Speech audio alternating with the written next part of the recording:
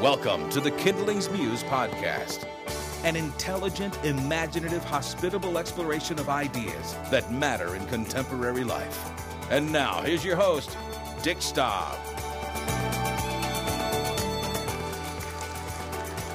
Well, welcome everybody to the Kindlings Muse at Earl Plamer Ministries. This event is taped for live podcast in front of a live audience at Kane Hall on the campus of the University of Washington. Go Huskies. Each month, Reverend Earl Plamer selects a book every thinking person ought to read. Begins with some opening comments, followed by a conversation with me, and then we open it up for questions and comments from our audience. Tonight, our subject is Great Speeches by Abraham Lincoln. And the two in particular that we're going to be looking at are the Gettysburg Address and the Second Inaugural. A couple of books that we would recommend that Earl has brought with him. Gary Willis's book, Lincoln at Gettysburg, which is an amazing story of the Gettysburg Address. And then Ronald White, who is a friend of Earl's, Lincoln's Greatest Speech, the Second Inaugural. These are two amazing books that you might want to consider reading if you haven't already. So here to give us an overview of this amazing subject is Earl Plamer. Will you join me in welcoming him? And for all of you here in the room today, we have the two speeches printed out for you so that you can see the two speeches we're looking at.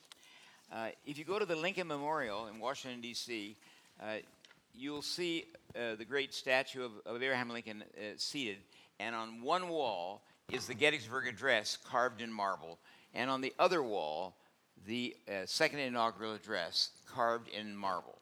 In other words, those two speeches became, in that memorial, a gift to the whole world. Two amazing speeches by Abraham Lincoln, the President of the United States. The first speech, a year and a half before the second speech, but the first speech was given in November 19th, 1853, and it was at Gettysburg. Gettysburg had just gone through a battle. The great Battle of Gettysburg had been one of the turning points of the Civil War. But the Civil War is going to last for almost 2 years more. It's a 4-year war. But at Gettysburg, after that battle, Robert E. Lee had been driven to the swamps of the Potomac River, and then General George Meade, commander of the Union forces, he missed the chance to capture Lee's troops.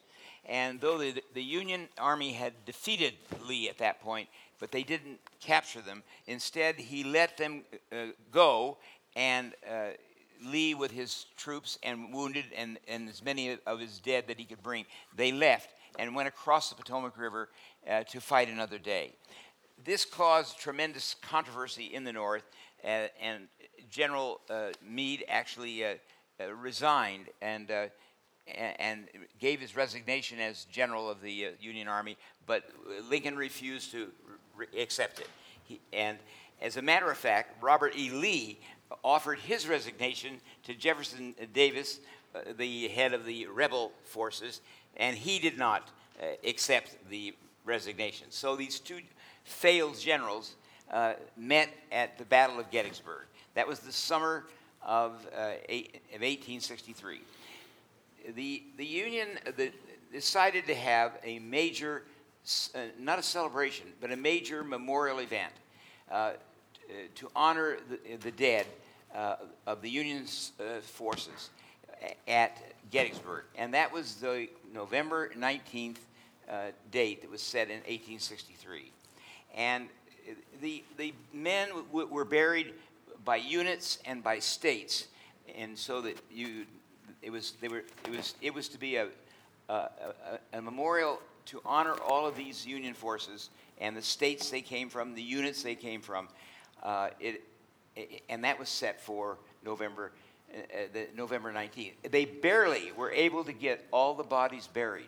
That was how horrendous was that battle by the end of summer and the fall. But they did finally get it enough that they could have this memorial celebration or memorial event. The great book on that event is, in my opinion, this wonderful book by Gary Wills called Lincoln at Gettysburg. He got the Pulitzer Prize for this book. It's really, I love Gary Wills anyway. He's just a tremendous writer, and he captures the event so marvelously on that day. Lincoln was invited as the president and commander-in-chief to give a few appropriate remarks. That's exactly the way they featured it in the invitation. A few appropriate remarks. And the main speech was to be given, and was given, by Edward Everett. Edward Everett had been Secretary of State, and he was the president of Harvard University. His dear friend was Ralph Waldo Emerson.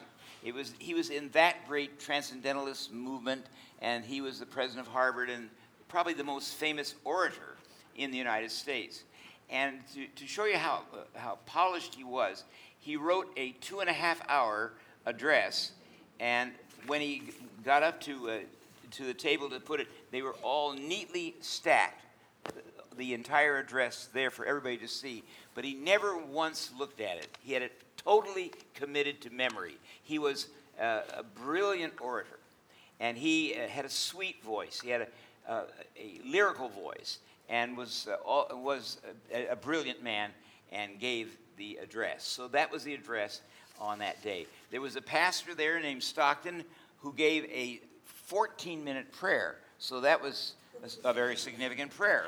A little too long for a dinner, of course. It'd be too long if you're going to have, you're having thanks before a meal. Don't ever go 14 minutes. But he did go 14 minutes. And the benediction at the end went about 8 minutes. The Marine Band played. A choir sang. Then Edward Everett spoke for 2+ hours. And Abraham Lincoln was there on the stage listening to that speech, and had been, by the way, he had been, in politeness, Edward Everett had given him a copy of the speech, a galley copy of the speech before, so he knew it was going to be said, but he then was privileged to be there and to hear it. And then, following that, he stood up to speak. Following his speech, which was a speech of 272 words. Everybody is very interested in the fact that it was 272 words. It lasted about 3 minutes long.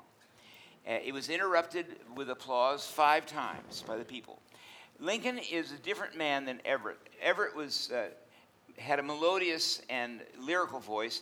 Lincoln had a high tenor voice. And because of his Kentucky accent, was not particularly appreciated. His voice was not appreciated in the Washington area, and where the more southern voice would be more respected and liked than the more western voice of Abraham Lincoln. But it was high. It was a tenor voice, and when he spoke slowly. This was the mark of Abraham Lincoln's speech. He spoke slowly, and he spoke clearly, and with great projection of his voice. There were almost 20,000 people there, and no PA systems, as you know, but yet people could all hear his speech. They could hear Everett too, though his speech would not be as clear in the far reaches of that great crowd. But Lincoln's voice could be heard in the far reaches of the crowd because he had this high tenor, slow, clear voice. And so he gave his speech. By the way, it's interesting, the speech was so short, the 3 minutes, that the official photographer, this has always been something that everybody is amused at. The official photographer was still putting up his equipment and getting it adjusted, and the speech was over. So there is no official photograph of Abraham Lincoln giving the Gettysburg Address. Now, at the inaugural, there is an official photograph of Abraham Lincoln in his longer speech in the inauguration a year and a half later. But what happened in the speech, and why is it so significant? Why is it on the Lincoln Memorial? Why is it treasured down through the years, not only in the United States but all over the world. He did an amazing thing in that very short speech. First, he dedicated the cemetery and played that role that he was supposed to play. It was to be a dedication remarks to honor the dead who've fallen. These Union soldiers who were buried in all the states of the Union, they were buried there in that. Now the Southern Confederate soldiers, there were some of those warriors that were also buried, but they were buried in mass graves with just dirt over them. They were not buried properly because there wasn't time. Lee got as many of his men out, but the others, they just simply were laid down, and dirt was placed over them, and then grass came over that. But they were not. It was the soldiers of the North that were put in their graves by their units and by their states. And so he did dedicate. He dedicated the cemetery in memory of these soldiers. But he does something remarkable in the way he does it. In the very beginning of his speech, he boldly takes on a vision statement of our republic, in the founding of our republic from the Declaration of Independence. 77 years ago, our fathers brought forth on this continent a new nation, conceived in liberty, and dedicated to the proposition that all men are created equal. Now, what he's doing is he's putting his imprint on the vision of the early creators of this republic. But in the Constitution that followed that Declaration of Independence, all men created equal, but American slavery was still an institution. It was an institution at that time. The British, of course, made it illegal in the beginning of the 19th century, 1803, but not in the United States. Not until first Abraham Lincoln, as commander-in-chief, issued the Emancipation Proclamation, and then the amendments to the Constitution ensured that all men are created equal. So this is a vision statement that Abraham Lincoln gives before the fact. And he gets criticized by some people for that he took the Constitution, or rather, he took the Declaration of Independence and put his own imprint upon it. He is, in a sense, saying this is what the vision really was, though it was not acted out in the early days of our constitutional life together. We put up with an institution in a great part of our land, which was the American slavery. We put up with it. We made it an important part of our economy, especially in the southern part of our nation. So in the Gettysburg Address, though, he dares to do that. He dares to carve out for us a vision, and then he says this Civil War is testing whether that nation or any nation so conceived and so dedicated. He shows here that this Civil War is about ending that bad mark on our constitutional life, which had not, up until that time, had not made slavery crime, but had made slavery permissible. It was an economic right in the South, one of the reasons for the Civil War. And so notice what he's doing. He's now recasting the real impact of what this war and what this battle is all about. He is saying, a nation so conceived, so dedicated, that's the vision he said is really there, even though we were not living up to it at that early time. But can it long endure? That's the big question. Could it endure? And we're met on a great battlefield of that war, and we've come to dedicate a portion of that field as a final resting place for those who gave their lives that the nation might live, that this vision could endure. And it is therefore fitting and proper that we should do this. But he doesn't leave it there. He moves on. He says, we cannot hallow this ground. The brave men, living and dead, who struggled here and consecrated it, far above our poor power to add or to detract. And then an interesting line.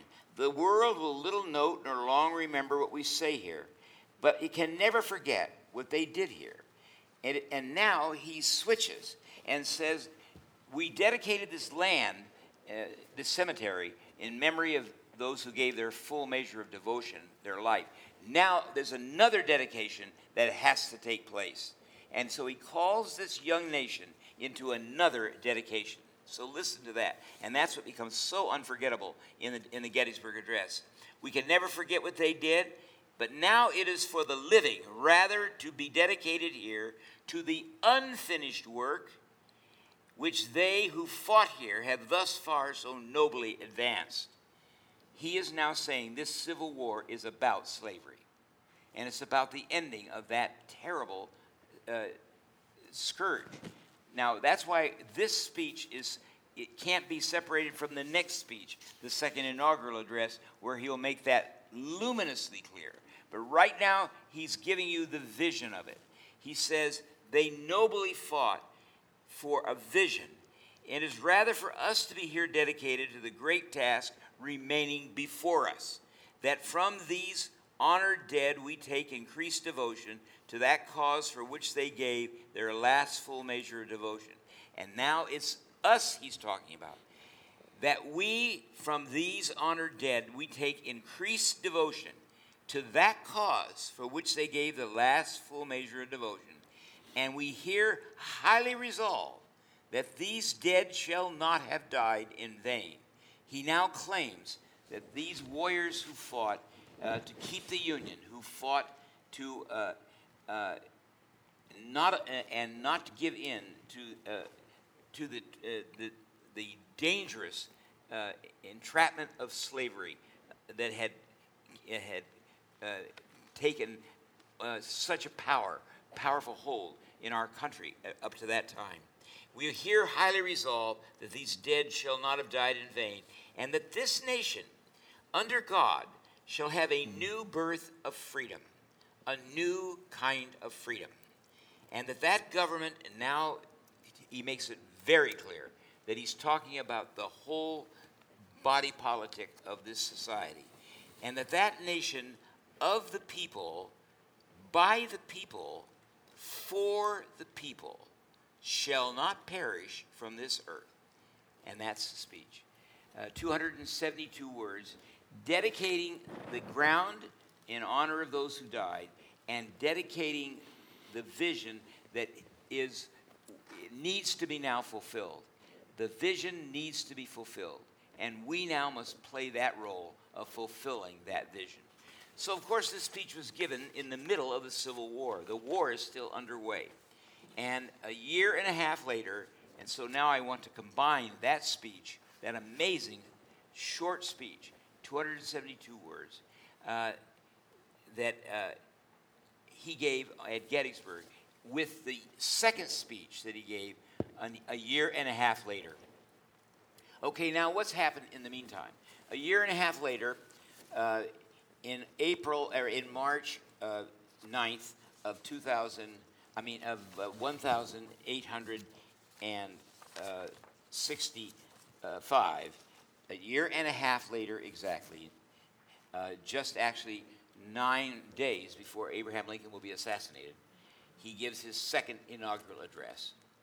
And that is his vision for this country and how we can now fulfill the initial promise of, by, and for the people, a new birth of freedom, how that can be realized. That's why these two rightly belong in the Lincoln Memorial. Okay, what's happened in this speech 1.5 years later? It's 1 month before the final defeat of the Civil War, and that defeat will take place 1 month later when Robert E. Lee will surrender to Ulysses S. Grant. And think of that Civil War. The lives that were taken in the Civil War, both North and South, were 623,000 lives. And they're really only counting soldiers. They're not counting civilians who are just caught up also in that loss. And you compare that to World War I, in which we lost 117,000 soldiers, warriors in World War I. And in World War II, 405,000 American soldiers lost in World War II. But in the Civil War, 623,000 young men and some women too, who were soldiers, that were counted in that terrifying number. So in March 4th, 1865, Lincoln stands up to give the Gettysburg Address. Now, let me tell you something interesting about it.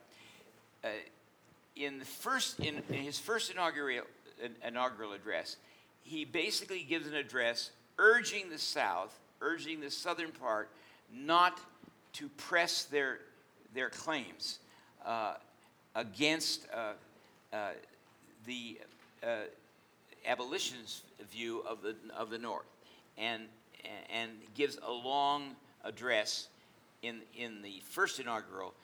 Very it's a good address, but it's not a great address, because he doesn't have enough leverage to work or to make the claim. He's just a president at the beginning of a war that's breaking out, and it does break out right away. And now in the second inaugural address, he will have to do some review. And so in the opening of the second inaugural address, he will review what their goal was at the first inaugural address. And he spends some time, that you can see that in the first paragraph, saying that we tried to prevent the possibility of a war. And then in the second paragraph, he says, in that occasion, all thoughts were anxiously directed to an impending civil war. All dreaded it. All sought to avert it. Both Southern and Northern senators and representatives and people in the government, they sought to avoid it. But he says, while the inaugural address is being delivered, where we're trying to avert that, he says, actually, secret insurgent agents were in this city seeking to destroy it without war, to get their way, to win their way on those economic issues concerning the possession of slavery and the continuation of slavery in the South. And it was a tremendous economic importance for the agriculture of the South, they felt, and therefore they were trying to undermine the attempt to do away with that, but instead they didn't succeed. So then he steps back and says in the third paragraph, 1/8 of the whole population were colored slaves, not distributed generally over the Union, but localized in the southern part of it. Now he decides to name what was actually there. These slaves, and now he speaks. He doesn't do this in the Gettysburg Address. He does not mention slavery. He doesn't mention that terrible tragedy. He just gives a dream for how we've got to now work toward having a new birth of freedom. But now in the second inaugural, he's being very blunt. These slaves constituted a peculiar and powerful interest. And he's talking about the economic interest of slavery in the South. They felt that they absolutely had to have it in order to maintain the agricultural life of the South. And all knew that this interest was somehow the cause of the war. Now he's bluntly saying that's the reason for this 4-year war. While the government claimed no right to do more, and then he actually says something rather odd. He says the government in the North was willing to do all kinds of compromises to hold on to the Union and try to figure out accommodations to keep from going to war, but he said it didn't work. Neither party expected the war, nor the magnitude or the duration with which it already attained. Neither anticipated the cause of that conflict might cease, or that even before the conflict itself should cease. Each looked for an easier triumph, and as a result, less fundamental and less astounding. In other words, he admits that the North and the South were trying to find some accommodations. And so in a way he apologizes for that part of his first inaugural address, where he was trying to figure out a way to keep the Union together and accommodate the economic needs of the South and accommodate slavery somehow, but constrain it and restrain its expanse. And that's what they tried to do. But he said that was not working. Each looked for an easier triumph, a result that would be less fundamental and less astounding. Both read the same Bible. Now it's interesting. From now on in the speech, he's going to be very religious. He's going to talk about great universal truths. And both read the same Bible. They pray to the same God. And each invokes his aid against the other. And then comes his reflection. It may seem strange that any men should dare to ask a just God's assistance. He's now saying that God has justice that is attached to God. That you could ask for a just God's assistance in wringing their bread from the sweat of other men's faces. Here he quotes the early Deuteronomy and Genesis descriptions of man who lives by the sweat of his brow. But he says, now we're going to make our money by someone else's sweat. And he said, it seems strange that these southern folks could claim that. And suppose that we would be able to ask God's help so that we could wring our bread from their sweat of other men's faces. But let us, and then he steps back and quotes Jesus Christ from the Sermon on the Mount. But let us judge not that we be not judged. He is saying we're not perfect in the North, and they weren't perfect in the South in the way we tried to claim God's help for us. So he said, let us not judge, lest we be judged. The prayers of both could not be answered. That of neither has been fully, that of neither has been fully answered. The Almighty has his own purposes. Lincoln decides to become a theologian here and a biblical theologian. God has his own purposes. And then he quotes Jesus Christ from Matthew 17. Woe unto the world because of offenses, for it must needs be that offenses come, but woe to the man to whom offense comes. If we shall suppose that American slavery is one of those offenses, and now that's what Abraham Lincoln is doing in this speech. If we suppose that our American slavery is one of those offenses which in the providence of God must needs come, in other words, God allowed it. He allowed slavery because God does not take away our freedom. We had the freedom to have slavery. And so in God's providence, but now having continued through his appointed time, he now wills to remove. And that he gives to both North and South this terrible war as the woe due to those by whom the offense came. Shall we discern therein any departure from these divine attributes, which the believers in a living God always ascribe to him? And then he says, we do pray with hope. Fondly do we hope, fervently do we pray, that this mighty scourge of war may speedily pass away. Yet if God wills, here's some of the most powerful lines in the second inaugural address. Yet if God wills that it continue until all the wealth piled by the bondsman's 250 years of unrequited toil, slavery lasted 250 years, shall be sunk, and until every drop of blood drawn with the lash shall be paid by another drawn with the sword. As was said 3,000 years ago, and by the way, that is actually quoting the Psalm 119, which is 3,000 years ago.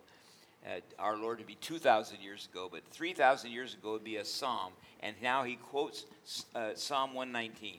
The judgments of the Lord are true and righteous altogether.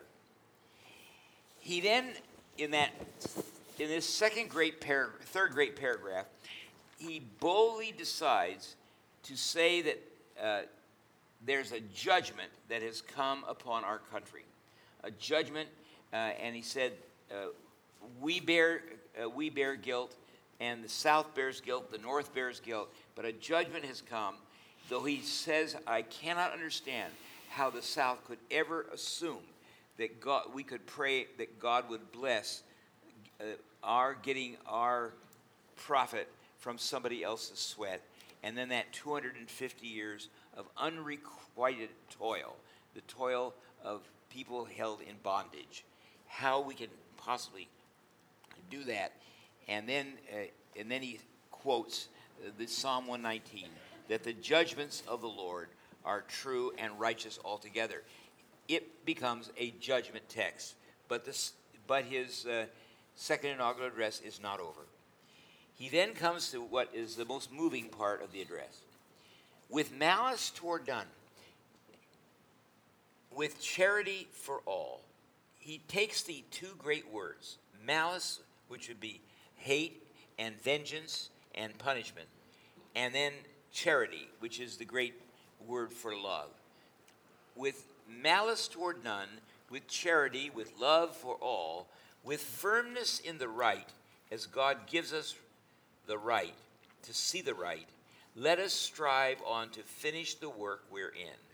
And now this picks up the theme from the Gettysburg Address. Let us now finish the work we're in, to bind up the nation's wounds, to care for him who shall have borne the battle, and for his widow and his orphan. And he isn't drawing a distinction between North or South, but those who bore the battle, and there were widows on both sides and orphans on both sides. So he says, to care for him who shall have borne the battle, and for his widow and his orphan, to do all that may achieve and cherish a just and a lasting peace among ourselves and with all nations. That was his speech. By the way, when the first inauguration was given, the American Capitol building was under construction, and the beginning of the dome was beginning to be made in great iron rods formed the dome of what would become the Capitol. And then now in January of 1855, in January of that, the Congress had commissioned an American sculptor to sculpt something that would be put on top of the Capitol dome that was built. And in the December, just before Lincoln's inauguration, which was March of 1865, but in 1864, in December, they had completed the steel work that would become the U.S. Dome, and the sculptor was put on the top of it.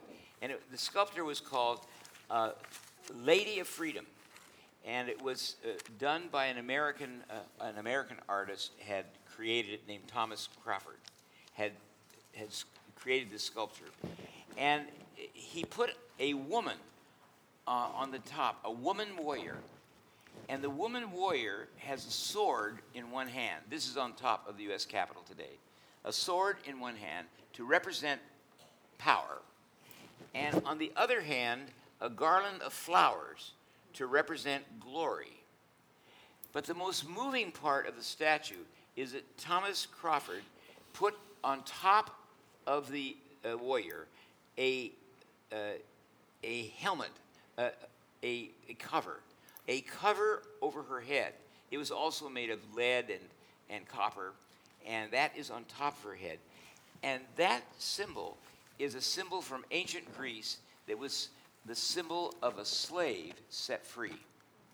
The setting free of a slave is represented by a hood, a cover, cap put over the warrior. And so that was put on the top of the Capitol, and that sculpture had just been completed in the December before Abraham Lincoln gave his inaugural address, his second inaugural address. So that looked down on this speech in which Abraham Lincoln made it clear that the purpose of this dreadful 4-year war was to end a terrible injustice, an injustice for which we have been punished. We've been punished by war, and the blood from the lash has been matched now with the blood from the sword, and all these lives have been lost. And and God in His providence allowed it, and because of justice, there is a universal code of justice, and that code cannot be broken, and that is sort of symbolized.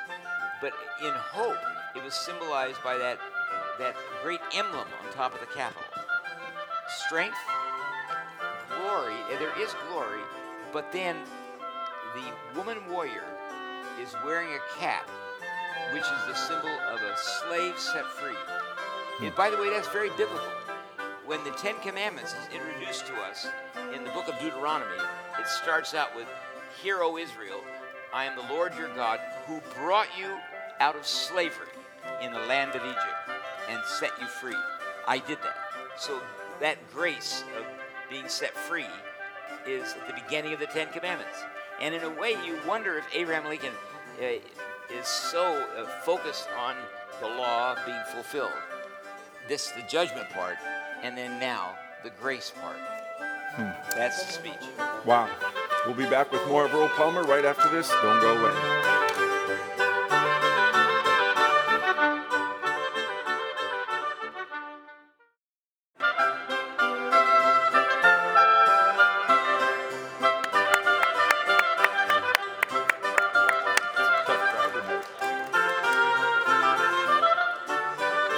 Gentlemen, boys and girls, this is Dick Staub back with you. We have a very unruly group tonight, inspired by the Civil War. A lot of activity out here in the audience, and we are really, really glad you're all here. This is the time when I get to take a minute, and if we can have everybody kind of take your seats again now. This is the time where Earl and I are going to talk for a minute, and then we're going to get to your questions. And at the next break, be sure to get one of these cards and write your question out. I was very interested in hearing what you had to say about this speech from the standpoint of effective communication today. And I'm very, very interested in what you said, which is certainly the case in the Gettysburg Address, that Lincoln built a shared vision, a commitment to unity, where in fact some people said it didn't exist in the Constitution, and other people said it didn't exist at that time in the Civil War. As a matter of fact, the Chicago Tribune said that what happened at the Gettysburg Address was a giant swindle. Lincoln betrayed the instrument he was on oath to defend, traducing the men who died for the letter of that fundamental law to uphold the Constitution and the Union created by it. How dare he then stand on their graves, misstate the cause for which they died, and libel the statesmen who founded the government? You see, the media was kind of doing the same thing back then that they do today. But I'm interested because when you read Gary Will's book, he says that in fact what happened that day with those 20,000 people is that the audience that day heard the speech and did get a vision for the shared vision. So the critics were certainly stating a case that was being made by some, but that over time it was one of the unifying developments in the State of the Union. How do you view that? The controversy over what he actually said there, and the success that he had in achieving a new shared vision. Yeah, well, and I like the way Gary Wills does it too in making that point that what he does is he shares what was the vision that what he felt was the noble part of the vision. Yeah. And then when the Constitution had to do all of the negotiating in the Constitution to get the southern states to agree to the Constitution, they had to put in, you have to compromise the best deal you can get. Mm-hmm. And so you get, you have some hardliners, like Alexander Hamilton wanted from the very beginning in the Constitution to eradicate slavery. And Washington was willing to go along with that because Washington had already released in his will all his slaves. So was John Adams, but not Jefferson, and who instantly is the one who first penned all men are created equal. Right. But yet Jefferson had many slaves, and that was a part of his Virginia culture and the Virginia plantation idea.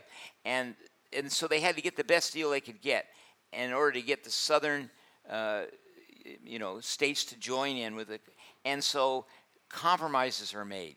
And that's why I think Lincoln apologizes a little bit for his first inaugural, where he in the first inaugural was trying to see if we could have compromises to get something less fundamental. But when it didn't work, we realized that we have to go all the way and have to have this freedom, all men created equal, has got to be for everybody. It's got to be of the people, by the people, for the people, not for some people, but for the people. And so that was the vision that he was casting in Gettysburg, and now in the second inaugural he's saying, and we now we're 4 years into the war, and that is the vision.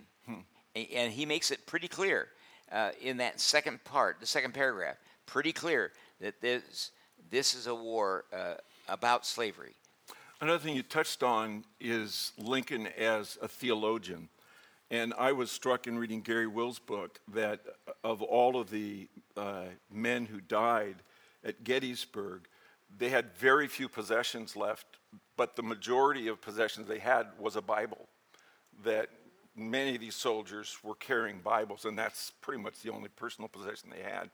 And when you think about where we are as a nation today and where they were at that time, for Lincoln to do theology and have it become a point of lively conversation and even getting people to see an intellectual argument is pretty amazing. There was, after Lincoln died, and I heard you talking, I think, to Paul, that some people have heard this rumor that Lincoln jotted the Gettysburg Address down on a scrap of paper before just as he arrived. And Gary Wills does an amazing job of showing how that was not the case. And Lincoln was very careful in all of his work. And one of the documents that was found after he died that probably was on the drawing boards while he prepared the Gettysburg Address was called Meditations on the Divine Will. And he said, "The will of God prevails. In great contests, each party claims to act in accordance with the will of God. Both may be, and one must be wrong. God cannot be for and against the same thing at the same time. In the present Civil War, it is quite possible that God's purpose is somewhat different from the purpose of either party, and yet the human instrumentalities working just as they do are of the best adaptation to affect this." I mean, it's amazing that he's thinking this way theologically about the issues in the war. How widespread would that have been in the culture at that time? And how common or uncommon was it for a president to do that kind of theology in the public square? Well, it's interesting. Ronald White has a great section where Frederick Douglass, the great black civil rights advocate, when after the second inaugural address, he came to the White House, and he was having a hard time getting into the White House because they were still, he was colored, and they were not letting him in. This guard wouldn't, and he said, "Tell Mr. Lincoln that you won't let me in." And then Lincoln found him and said, "I want to know what you think of my speech." And so he asked Frederick Douglass, "What did you think of my speech?" And Frederick Douglass said it was he called it, it was a sacred effort. And then later Frederick Douglass also said it sounded more like a sermon than a state paper. Mm-hmm. So he saw that there was a sermonic quality. It's very interesting. C.S. Lewis, when he wrote his broadcast talks, his first broadcast talks that became Mere Christianity, the title was given to him by BBC, Right and Wrong as a Clue to the Meaning of the Universe. Mm-hmm. And that was given by BBC because they felt that we were in a struggle now about right and wrong in World War II. Right. And that's what Lincoln is. And so it's interesting that that's the way Lewis begins Mere Christianity, with the fact that there is a universal truth, mm-hmm. and all men need to know it, and they always claim it for themselves. It's sort of like, I don't want anybody to steal from me. I may not believe in that it's okay for me to steal from somebody else, but it's not right for anybody to steal from me. I claim that right for me to have property for myself. And it's like I love humility for others. I love that great virtue for other people, but not for myself. But I still respect it. And there is that universal truth. And notice that's exactly the kind of theological stance he takes with the Psalms and with even the quotation from our Lord. It's our Lord who said, "Woe unto anyone who does harm and injustice against God's justice." And that's a great one of the woes that comes in Jesus' Thursday night discourse. And so he quotes that, but then he jumps to Psalm 119 to give his sort of text, and that is that justice text. And that's universal. And he says that's a universal truth. And that's why I think he has that strange line. It seems strange that someone could claim that a just God would honor my making money from another man's sweat, who's indentured, who's captive, who's not even free, to decide to work for me. He's a slave. How could I then pray that that a just God, and that's what Lincoln puts in the Second Inaugural. It seems strange to me that you would claim that. And so he does say that, but then he says, but let's not judge, lest we be judged. So where he did make declarations indicating that there were some problems with both sides, he did it in a way that kind of was gracious towards them. In other words, he didn't slam them for having that view. More like a rhetorical. Yeah. You know, many years ago, I moved to Seattle from San Francisco to do graduate studies in communication here at this beloved institution. And one of the studies that we did was a study on the Gettysburg Address. And I wonder if you've ever noticed, on the point of humility of the speaker, that in the Gettysburg Address, Abraham Lincoln does not one time refer to himself or the word I. Every bit of this speech was inclusive. We. And it was a very strong statement for his belief in the unity of the nation. And he had a certain credibility in this speech because he didn't insert himself into the speech. When you fast forward to today in political discourse, and I'm going to try to be like Abraham Lincoln, be even-handed in this. Certainly, one would agree that our current president has no problem referencing himself liberally in his speeches. But it might interest you, for those of us that study the Gettysburg Address and kind of observe this and then study political speech making afterwards. President Obama actually has given two major speeches since he retired from office.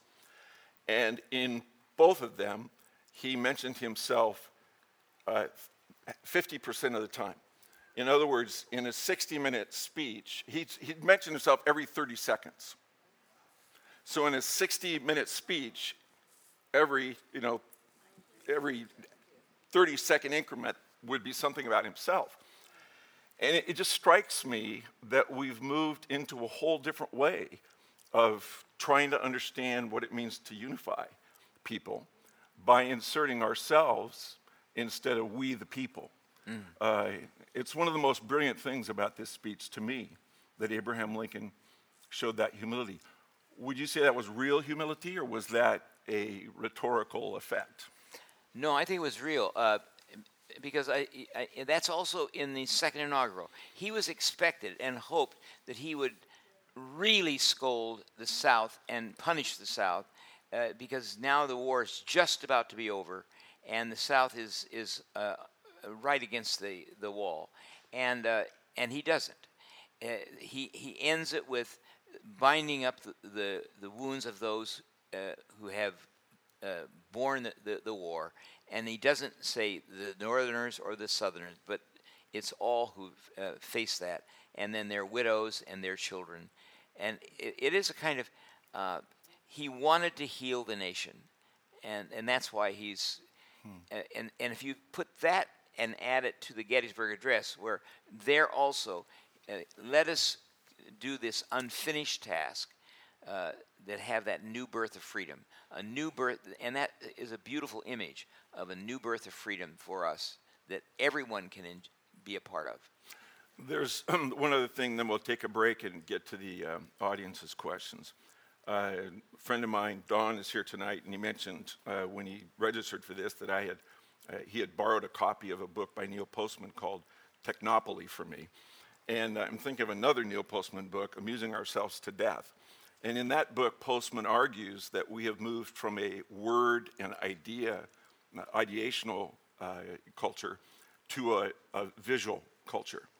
And you can't help but imagine what a difference that speech that Lincoln had given, had there been television cameras there with all of these undug graves and bodies that were not yet buried, and you think about the way visuals affect us. But on the other hand, Postman argues that what happens if you move too much towards a visual culture is that you lose ideas. You lose the ability to make a reasoned case. And that's why I find it so interesting that the standard expectation in those days was a speech of 2.5 hours. It's like a preacher's dream. Not really. But, in the great Lincoln-Douglas debates, one spoke for 2.5 hours, then they broke for lunch, and then the other spoke for 2.5 hours. And that was the expectation. And these were people that didn't have graduate degrees. These were everyday Americans that were wrestling with ideas. In our own culture, we used to have what we called a middle-brow culture, in which intellectuals and people who were self-educated could meet in the middle. There was a perception that they should meet in the middle. And it's one of the great tragedies to me and challenges of being the kind of society Lincoln is describing when you look at the way discourse has deteriorated today. The inability to make rational arguments and reason together. Because in the second inaugural, he's doing an awful. Now we had to, he again spoke slowly, and we were here in this setting with just an hour to do all this. We couldn't. We had to kind of give a whirlwind tour, but he is thinking with his audience. He is thinking with them, and he's going through ideas and truths, and actually reflecting on religious faith that they have. And it's like Ronald White makes an interesting comment. He says, Lincoln is present to us in his own agonizing struggle for justice and reconciliation. He encourages us to ask difficult questions. And that's what he does in the second inaugural address. Mm-hmm. It's loaded with difficult questions. He said, it seems strange to me that you could ask a just God to give you what you want, and what you want for your cause, I mean, it's like some people say, well, I don't like that politician, but then he has the power to give me what I want. But Lincoln is not settling for that. He wants to make a case that is just, and so that his justice is the thing that I'm caring about. So he says, Lincoln offers little comfort for those who in every crisis or war want to chant, God is on our side. The separation of church and state in the United States has never meant the separation of religion and politics. It's never meant that. Abraham Lincoln, George Washington, they all make use of religious truth, but it's still separation of church and state. Well, very interesting, and we're going to get back with our audience's questions coming up right after this. You're listening to Kindlings Muse with Earl Palmer. Be right back.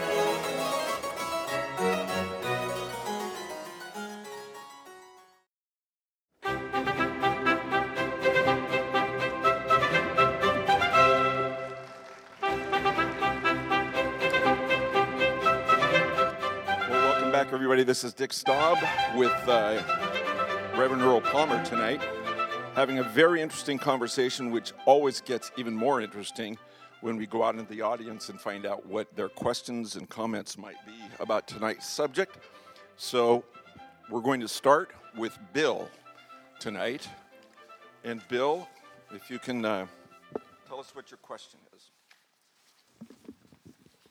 Well, Earl, we call it a civil war, but it was really a war between the states. Why do we call it civil? Yeah. He says, why call it civil war? And it's funny, isn't it, that in Edward Everett's speech, he always refers to them as the rebellion. He calls it a rebellion war. And throughout his speech, which I thought was quite interesting, he doesn't use civil war, but Abraham Lincoln does use the phrase civil war in the second inaugural address. And it means it was within one civilization, I guess. And you know, in a way, that does say that he is saying that we're not, we come from the same stock in a way. We have the same, like we read the same Bible. And that's what's baffling to him. We read the same Bible. We claim and pray for God's help to the same God. And so it's not that there's an interreligious rivalry. He discounts that. It is a battle between members of the family. And I think that's probably the idea of civil. It's within the family, but it is a deadly war in which 630,000 warriors die. Daniel, what's your question? My question would be, what would the Southern response be, you think, to Lincoln's second inaugural address? Or better put, how would Robert E. Lee reply to Lincoln if they were in the same room together? What would the Southerners, what was their response? And what about Robert E. Lee's response? A response to the second inaugural. Had they been in the same room, how would the South and Robert Lee in particular respond to that speech? You know, I don't really know. I know that as you know, the great vision that Lincoln had was Reconstruction. That would be Reconstruction, and as you know, it was only a very mixed success of fair Reconstruction after the war, and but once again, you know, people of goodwill did begin to rise in all sides. We have a lot of people that took advantage of their of their alliances, and then they became almost conspiratorial alliances for evil. But then a lot of other people didn't. And that's also true, like with the churches. Churches all divided, northern and southern, and then gradually they all began to come back together. So thank God you don't have to stay enemies. But it is true. It was Lincoln tried to set a course in that final paragraph of the second inaugural. The second paragraph faces up to judgment and says we are all under judgment in this, and that's why so much blood has been lost.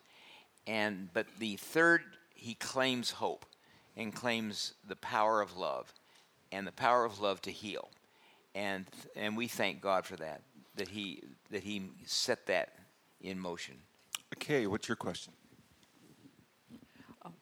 Earl, would you please comment on the last phrase of the second inaugural, where Lincoln ended with, among ourselves and with all nations? In such a time, he mentioned all nations. Yeah, all nations, yeah. This wisdom to see that we are not in this alone. And what happens here needs to be...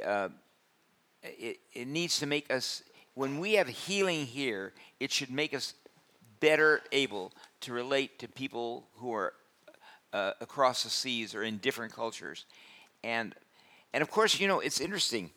England was our archenemy in the Revolutionary War. But when it comes to slavery, England was our friend for righteousness' sake. And we owe a great debt to John Newton and to Wilberforce and to 1803, where England, way ahead of us, declared slavery an abomination. It's an abominable sin, and it's a sin against God and humanity. And that was done by England way ahead of us.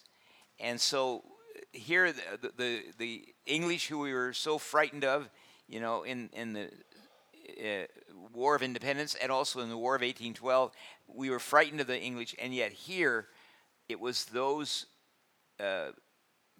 brave people that played that role of whetting our appetite for the freeing of the slaves. The whole emancipation movement had strong English theological roots. And Paul, what's your question?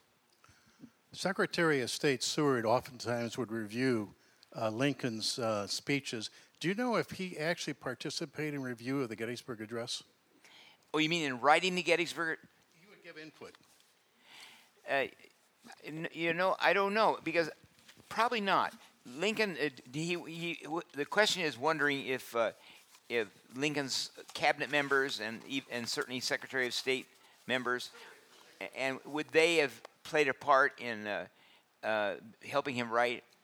Not necessarily write, but review what he did. Yeah. Well, isn't it interesting that Ronald White makes such a big point of how Lincoln was really interested in what Douglas felt, and sought him out and said, "It means so much to me what you think of what I said." And that was after the second inaugural, and so he was a listener to other people. In fact, the great book, Team of Rivals, which tells about the fact that Lincoln was able to surround himself with people that were politically opposed to him, and yet he saw their greatness and was able to treat them with so much respect that they were willing to be in his cabinet and were willing to be, his friend and comrades in the American experiment. And we just owe a debt to Lincoln for that. Connor, what's your question? So I find it really hard to find genuinely thoughtful people to spend time with. So how can we encourage or experience a word and idea culture in a culture like this with so many distractions, visual or otherwise? Now, he finds it difficult to find what? Thoughtful, reasonable conversation and dialogue. With people. Yeah. Well, Well, some aardvarks, but generally people. Start it and do it. That's what I owe a debt to Dick Staub, because that's sort of the vision of Kindling Muse, is to have respectful conversation with people from different points of view and different places on the journey. And I think it's very important for our country right now to be able to have the kind of dialogue that where you can listen. And but also not be afraid of actually going with great ideas and working with great ideas. And that's what Lincoln did that is so remarkable in the second inaugural. He is actually, with a great crowd of people, he isn't just doing, tabloid thinking, isn't just doing slogans. He has got themes that he's trying to work with. And then when he comes to his prayer for hope, and then when it comes to his claim of grace and the power of grace in our culture right now, he does it thoughtfully. And I think it's that thoughtful ingredient. You see it in the very short 272 words at Gettysburg. There is a thoughtfulness in it. And just the fact that he doesn't make it an I speech, he makes it a we speech. That itself is a kind of a thoughtful man who's able to work with people that are different than he is, and to try to figure out what. And then the fact that he's using, there's a lot of Christian themes in the second inaugural, but it's interesting that he searches Christian themes, even quoting our Lord, but he does it in a way that is that a person from other religious traditions could join in with. And that is what a great political leader, it seems to be, in a country that is multifaceted and has many cultures. You need to find great universal truths that you can claim. And that's why I use Lewis as an example, that he did that in the opening of Mere Christianity. He does it in a very marvelous way by saying there are great universal truths we need to now see that everybody claims. We claim those truths to protect our own dignity and from being disrespected and from being harmed. And now we need to claim it for others as well. And I just think that Lincoln modeled that for us. Connor, I want to affirm what you're saying. And when we started the Kindlings in 1999, the vision was to rekindle the intellectual, spiritual, creative legacy of Christians in culture. In other words, people who are thoughtful, people who are creative, and people who understand a deeper spiritual journey than the superficial Christianity and religion that we see around us so often. And the Kindlings Muse shows were actually started to host intelligent, imaginative, hospitable explorations of ideas that matter in contemporary life. It didn't have hospitable in there until I talked to the church historian Martin Marty at University of Chicago, and he had become a friend of mine when we lived in Chicago. And Marty said, every great religious tradition believes in hospitality. And he said, we need to reestablish a hospitable conversation with people in our own faith and with other faiths. And so we've been at that for a while now, and we're getting old and are ready to pass the torch to many others. And so please feel free to take it up. One other question. Doris wanted us, and this might be an interesting one to close with, wanted to hear your comments on kind of the caustic kind of politics that we have today and how they were like and unlike the politics in Abraham Lincoln's day, because it certainly was pretty contentious back then too. Yeah. Well, he does bluntly state in the second inaugural that there were conspiratorial, you might say, factions that were trying to undermine what we were even doing to try to hold the Union together, and even with compromises and everything. But they were determined to simply go in a certain way, and we therefore. He doesn't say we sought war. They brought the war, but we agreed to war so that this republic would not perish, so that the Union would not perish.